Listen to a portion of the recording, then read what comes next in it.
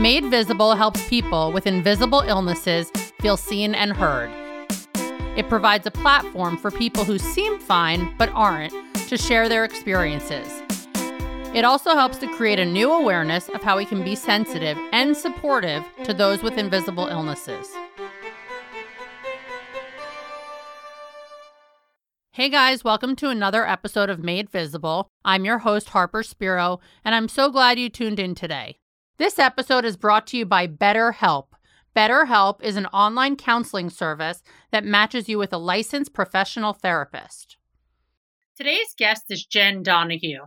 Jen is the mother of Aiden, who was born a micro-preemie and a twin. Aiden now has learning disabilities, and Jen serves as an amazing caregiver to her son. I'm excited to chat with Jen about navigating these challenges. Welcome, Jen. Thanks, Harper. How are you? I'm good. I'm so happy to have you here. I feel like we're not so far from each other, and yet we're in our own little small rooms recording here. Right, in today's social distanced world. Exactly. So let's start. Tell us a little bit about who you are, where you're from, and what you do. Sure. I grew up in Flushing, Queens, and now live in Manhattan. I've been in New York my whole life with a couple of stints outside the city, just when I started my career in Boston for a couple of years and went to college in Ohio. And that led me into a career in media, which I spent 2 decades or a little bit more in the audio radio world. And about 15 months ago, entered the world of streaming television, and I work at Hulu, where I lead local advertising sales. Amazing. So that is not what we're going to be talking about today. Right. But let's dig right in about why we brought you on the show here. So your children, Aiden and Emma, were micro-preemies, and they were born at 24 weeks. Can you talk a bit about their birth and how you and your husband handled the days after that situation? Sure. We really never met a family who had premature children. And so all of it was very unexpected. There was a major blackout across the eastern seaboard at the time, and it was the summer of 2003. So I worked in Times Square at the Viacom building, and I was on the 40th floor and had just actually returned from a routine exam as I was pregnant, and my doctor was encouraging me to stay home. And I said, I just have to go back to work for a couple of hours. And sure enough, as soon as I got off the elevator in the building, the lights went out. And so it was a major event in New York, and I had to walk down the stairs. And that led to symptoms that I didn't know I was in labor. And then suddenly within a couple of days was over at Lenox Hill Hospital, and they were trying to do everything they could to avoid me giving birth prematurely. And so then our children came, and they came, as you said, 24 weeks, which is 4 months early or 4 months too soon. And Emma weighed 1 pound, 5 ounces, and Aiden weighed 1 pound, 8 ounces. And, neither of us were prepared for what that looked like. And I remember the first time Chris came into the room and said that he had gotten to go to the NICU while I was, unconscious. They keep you like asleep after you have a C-section to see our children. And I just said, oh, what do they look like? And you get all excited as a new mother would. And he carefully cautioned me, they're small. And so when you walk into the NICU and then you see your children weighing just slightly over a pound and they're not even really formed, you just want to put them back in your stomach. That was like the one thing that I felt. Mm. And then you go on that journey and you realize you're not the only ones in the NICU. There's a lot of families going through the same thing. Wow, really powerful. And so Emma passed away after 1 week. Yeah. She was in the NICU that whole time. She was in the NICU, and we felt like we kind of ignored Aiden. Now looking back, she was a real fighter, and we keep our finger in the palm of her hand, and she held on to us pretty tightly for the whole week. And it was an extraordinary experience. If I close my eyes, I could picture the whole thing, and their isolates were right across from each other. And so we had that week with her. And then all of our attention, of course, turned to Aiden, and we felt, she went to heaven, and she was also looking over her brother. It's something that all the healthcare workers in the hospital kept telling us, the doctors and the nurses and the nurse practitioners, she's looking over her brother. And we really just relied on faith to get us through that period. And how long was he in the NICU for? Aiden was there for 117 days.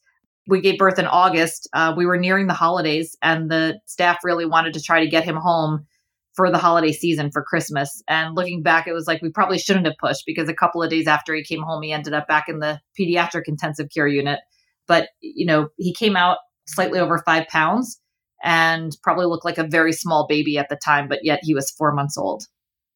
Wow. And so what was that like coping with that loss of a child and obviously, bringing home a newborn that had some health challenges? How did you deal with that?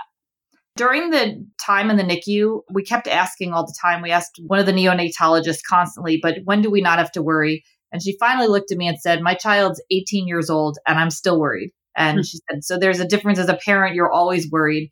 And after going through something like that, which was unexpected to give birth prematurely, and then really not as expected that she would have a turn for the worse because we were told that girls do better. That was what they told us the first day in the NICU. And so when they come in to tell us about her having a hemorrhage, I actually said, you mean my son? And they said no. So we always felt like a start and stop every day. Like he'd take steps forward and then he'd still take steps back and on a ventilator most of the time. And you just try to hope, but you write down every little word that anyone tells you during a chronic illness like that. And you're trying to grasp for something, but yet you don't know. It's like you want to get through the NICU experience, but you're not too sure what the future even holds for your child as they grow. So when he was released from the hospital, what was that like? And what were the challenges that you continued to have to deal with him even until now when he is a 16-year-old? When he came home, we were told, first of all, he came home in December that we needed to keep him inside, probably straight through April. They referenced an illness called RSV, which is a respiratory virus. And so it kind of rang a bell as we're sitting together, social distanced, because during this time, it was like you and I could walk around and we'd seem like we have a cold, yet we might have the RSV virus and you could give it to a premature child and it can be nearly fatal. So we kept him home. We didn't have visitors. Around that time, once he was healthier, he began to have therapists of all kinds come to the home every day for many years until he was of school age. So he had speech therapy and physical therapy and occupational therapy. For many months, he also had an apnea monitor at home. And he was hospitalized quite a few times after that, after he came home. But it became a routine. Like it just becomes, this is what you know. And I'm sure many of your guests on the show think about it that way. It's like what used to be your normal isn't.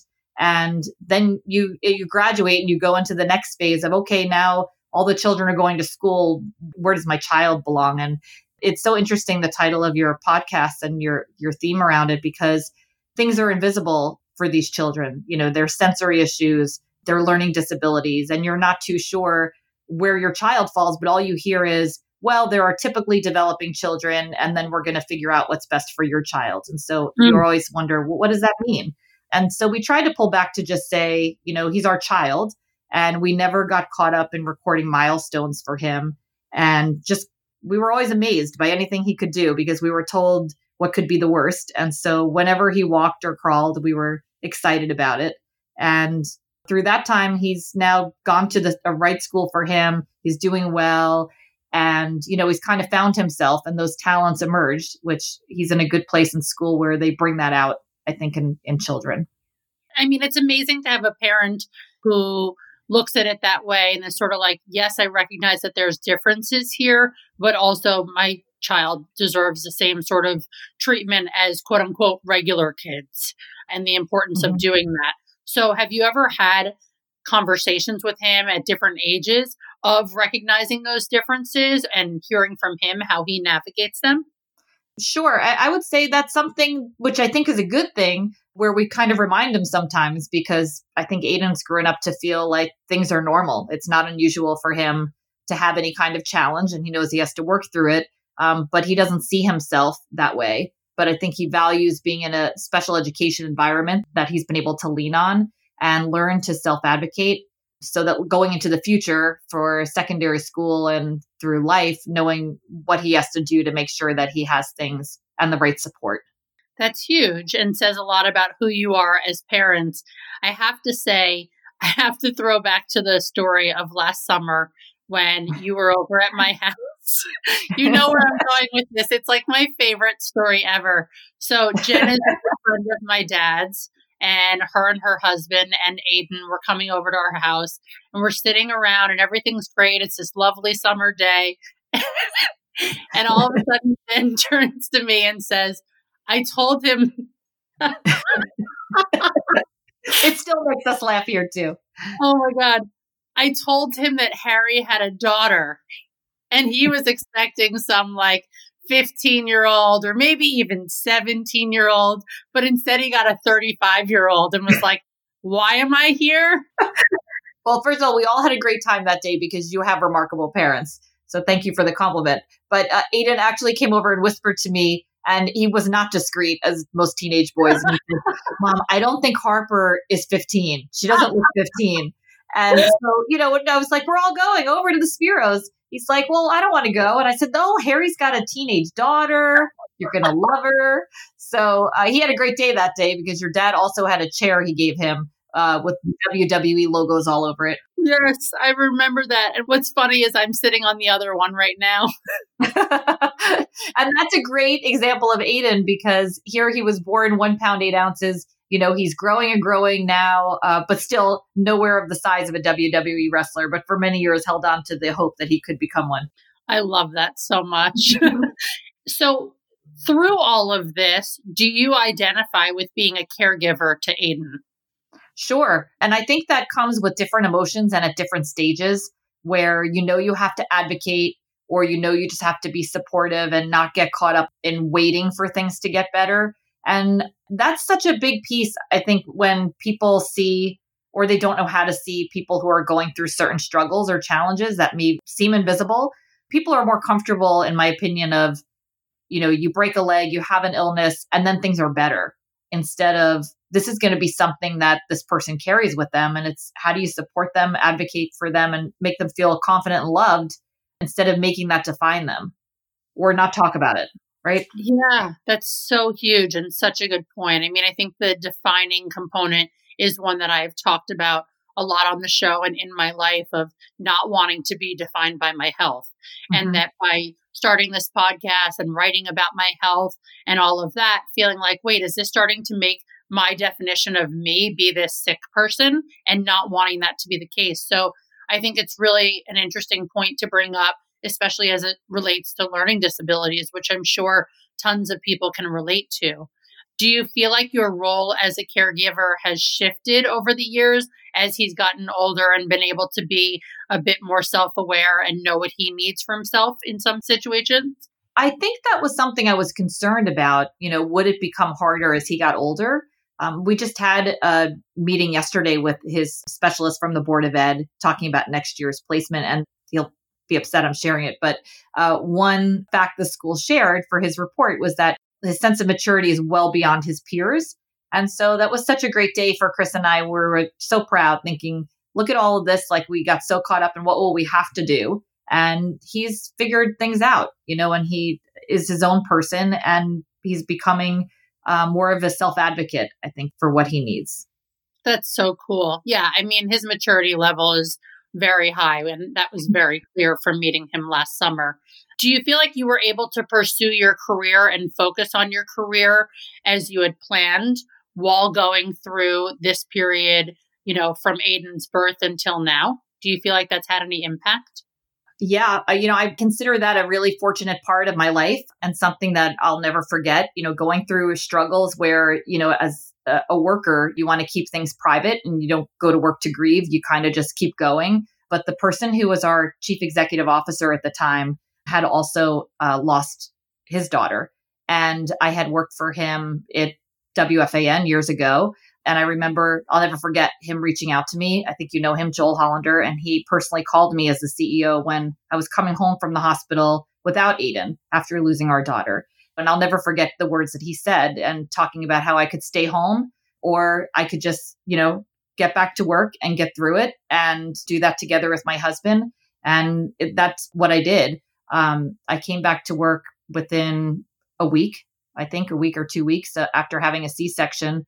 And Chris was able to be at the NICU during the day. And then I was there at night and we were together on the weekends. And it became our first parenting. Like, this is what we're going to do. We're both going to do it together. equally. And I'm going to go to work during the day because hopefully Aiden will come home and I'll take maternity leave then. But I had great support from that level, which was unheard of. And I'll never forget the HR person telling me I couldn't take maternity leave because I decided not to take it at the time. And so I felt really very fortunate that there was somebody at the top of a major corporation who actually understood family and making it work when, corporations never talked about those things back then. Yeah, that's a really good point. It's definitely becoming more of a topic these days, but thank God for Joel, who's a very close family friend whose daughter passed away many years ago, and they run the SIDS Foundation, really raising awareness around sudden infant death syndrome, which is just a horrendous one. So you mentioned school and really getting Aiden into a good school where he felt like he was in a good place. What was that like navigating the school system and finding the place that was right for him over these years?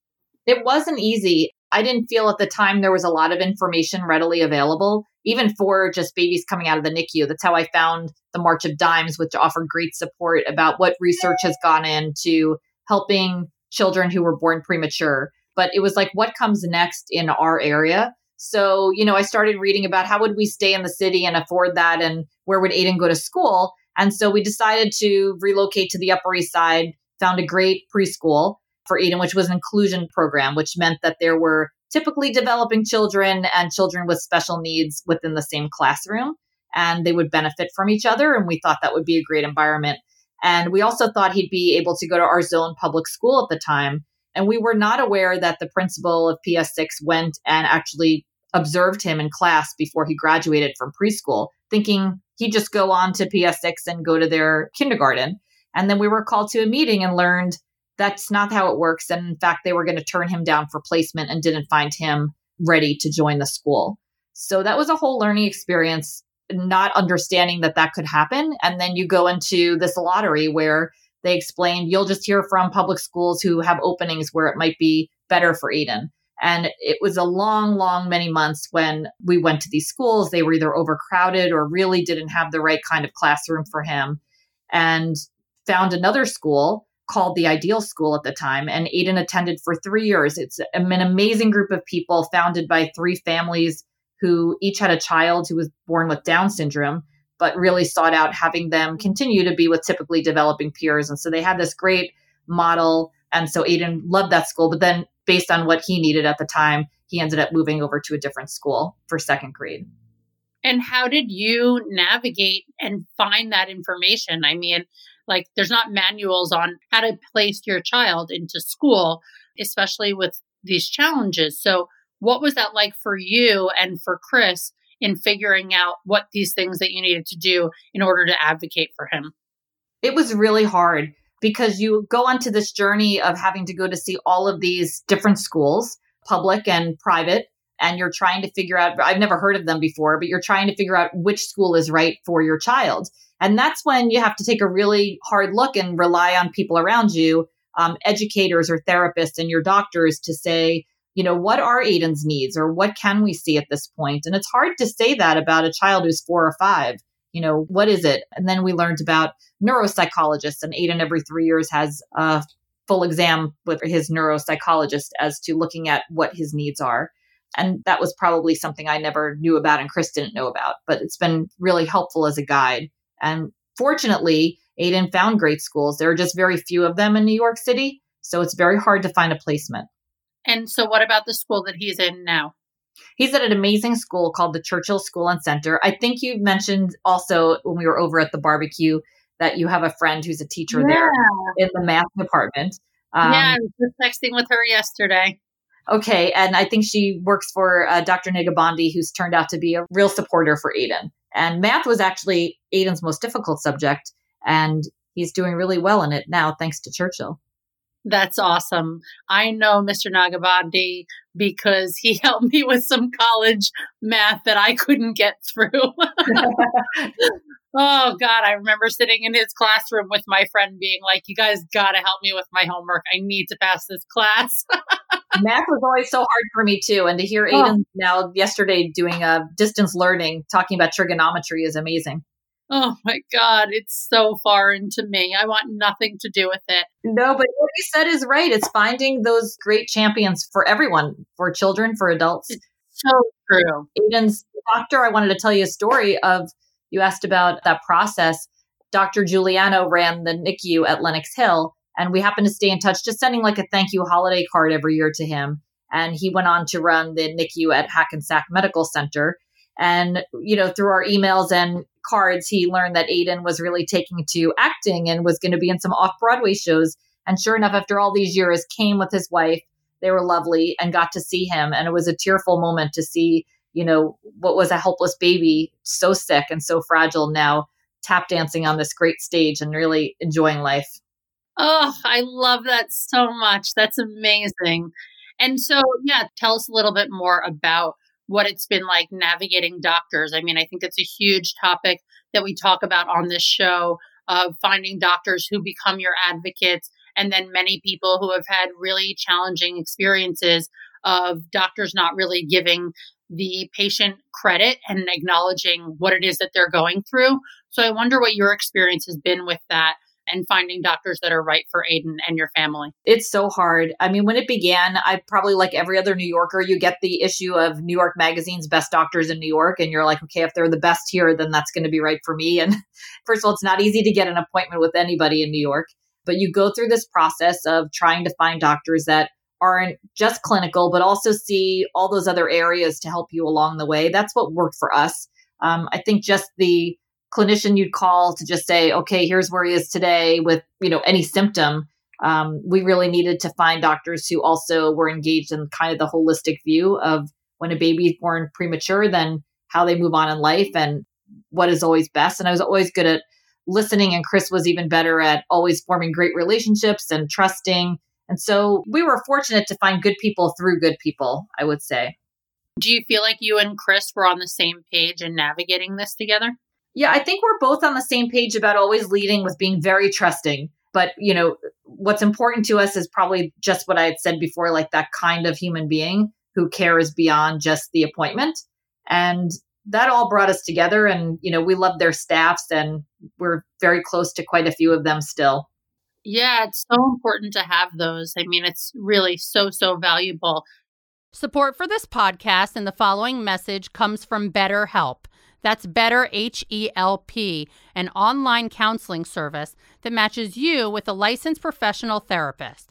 No matter where you are in the world, BetterHelp lets you schedule video and phone sessions with your therapist or even text them.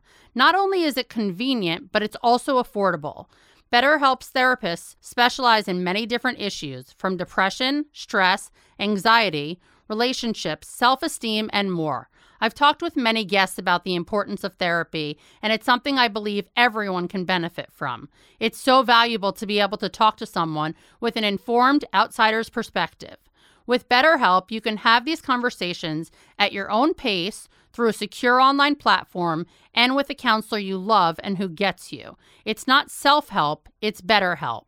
Made Visible listeners can get 10% off their first month of BetterHelp by visiting betterhelp.com/madevisible. That's betterhelp.com/madevisible. And now, back to the show. You mentioned the March of Dimes. Can you talk a little bit about what it is for those who don't know about it and at what point you decided to get involved? Sure. The March of Dimes is a charity, and they raise funds to provide research and other support for families and children who are born premature. I didn't know much about it until I did research after giving birth, and Aiden came home from the NICU, and had actually reached out to our local chapter, which turned out to be their corporate office at the time, had a great conversation with someone who connected me with other people. And the next thing I knew, they were having a meeting together with us, and they had asked if I wanted to be on their executive committee for communications. So we got really involved and learned so much. And for us, it was really an anchor of trying to come back to, what does this look like? What research is being done, and what do we have to keep our eyes open for in the future? I mentioned that illness RSV earlier, to which the March of Dimes played a big role in research. And Aiden ended up being hospitalized 2 more times for that virus when he caught it when he was older.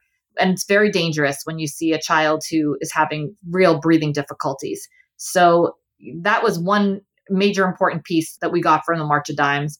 And then Aiden was asked to come to an event. We didn't really know what it was about. It was at Giant Stadium. And he had just turned 5. So Chris and I went out there with Aiden. And next thing you know, they bring this young football player out. And my husband has been a Giant season ticket holder for many, many years. I'm not as into football, but they brought out this football player who was tossing around a ball with kids, and his name was Eli Manning, and he had just won a Super Bowl. And so Aiden loved it. It was just funny seeing Aiden put on Eli Manning's helmet, and like literally his entire body fell over because the helmet was so heavy. And so Chris, of course, is like, oh my gosh, it's Eli Manning. And afterwards, the woman from the March of Dimes came over and she said, hey, Eli really took to Aiden. He thinks he's really fun. And we're looking for a child to be our ambassador child. Would you guys consider it? And I was like, what does that entail? So they do events and they raise awareness. And so if Eli's out on like this promotional tour, going to some events, Aiden could be the child who's with him. And we're like, all right, we'll consider it. And Chris was like, Eli Manning, he turned out to be so nice. And they asked us to come back a week later to just shoot some pictures of Aiden in the stadium. And so this is a terrible day for all parents would understand. We get there, Aiden is not having anything. And he is exhausted because for a 5-year-old running through a stadium, I mean, he runs 10 paces and he's falling over. He's exhausted for the day. Yeah. And so I had to catch a flight for work. And so Chris and I are together. He brought his dad. And it's just the stadium's empty. It was a non-practice day, they told us. And they're trying to get Aiden to just sit up and take a picture. And he has his head on the field. And I said, let me run to the car. I'll go back to the parking lot. We had a Star Wars book. And at the time, he would do anything for the Star Wars book. So I run all the way back to the car from the field and I get the book. And I look up and this guy's walking towards me and he says, hi. And I said, oh, hi. I think we met the other day. You were taking pictures with my child. We got to talking and it's Eli Manning. And I said, I thought the stadium's close today. He said, no, I come here even when we don't have to practice. And he said, so what are you guys doing here? And I explained that they had to take pictures of Aiden as a follow-up. And he said, oh, no one asked him. I said, well, I don't know. Maybe they just need a picture of Aiden, but I really have to get back because my child's screaming and crying on the field. And he said, well, can I help? And I said, no, I feel like he's going to sit up for this Star Wars book. They could take the picture and that'll be it. And he said, no, let me go with you. And at the time, as a parent, you're like, my child is having a tantrum. No one's going to like him. No one's going to want to be part of this. And I said, no, I'm going to go with you. And I was like, listen, I know you're a big football star. And my husband, like, everybody adores you, but this is really not going to help. So he said, no, I'm going to go with you. And this guy wouldn't give up. And at the time, I don't even think he had his first child. He's just walking along, goes all the way out to the field. And he took the book and he said, Aiden, it's Eli. And Aiden's like, yeah. And he said, would you sit up? I brought you something. And Aiden said, what? And his face is still in the field. And he said, I've got the Star Wars book. And Aiden sat up. They took the picture. He smiled. And that was it. And then Eli said to the camera crew, hey, do you need me in the picture? And they said no. But it turned out to be a great person. And, I've worked in the media and seen a lot of talent, but Eli Manning has given himself up for free and has done all of these events. Aiden's 16 now, since Aiden's 5 years old, from his heart, and his whole family gets involved. And it's just a wonderful thing. They usually do March for Babies around this time of year. So it's the first year we're missing it due to the social distancing rules. And Aiden was part of some meetings that Eli was on and talking about how to raise funds. Well, we don't have really a typical walk, but the importance of it and seeing now how he's grown into a dad of quite a big family and still gives his time is really kind. Oh, that's such a good story. I love that. Thank you for sharing that. Sure.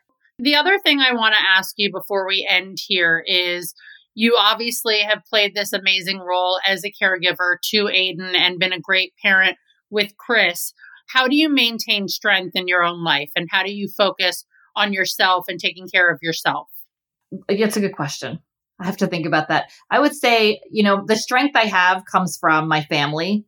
Aiden and our daughter, they're such fighters. It's amazing what each of them accomplished. Emma in her short time on this earth, and Aiden never gives up.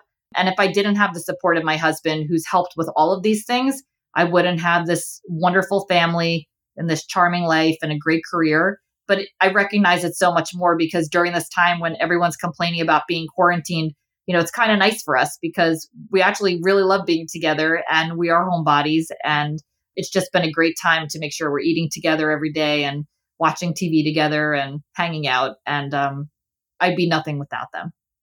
I'm so happy to hear that. I love that. Yeah, it's interesting to hear everyone's different way of navigating this time, and some people really embracing the family moments, as I am for sure. And it'll be interesting to see what happens when the world opens up again and how we navigate that and the new routines that we keep based on this time. So I really appreciate you taking the time to chat with me about your experience with Aiden and navigating life as a caregiver.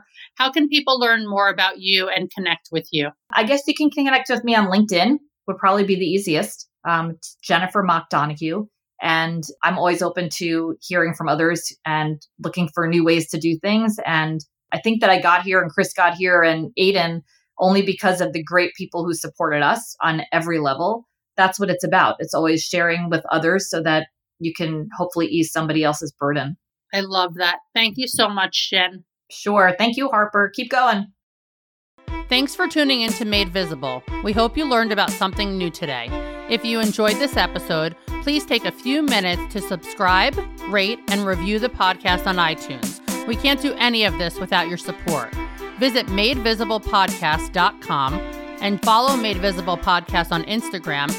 Special thanks to the team who made this possible. Elise Bonebright, the audio editor, Gemma Leghorn, the assistant producer, Dylan Chenfeld for the intro music, and Amanda Gracio for the design.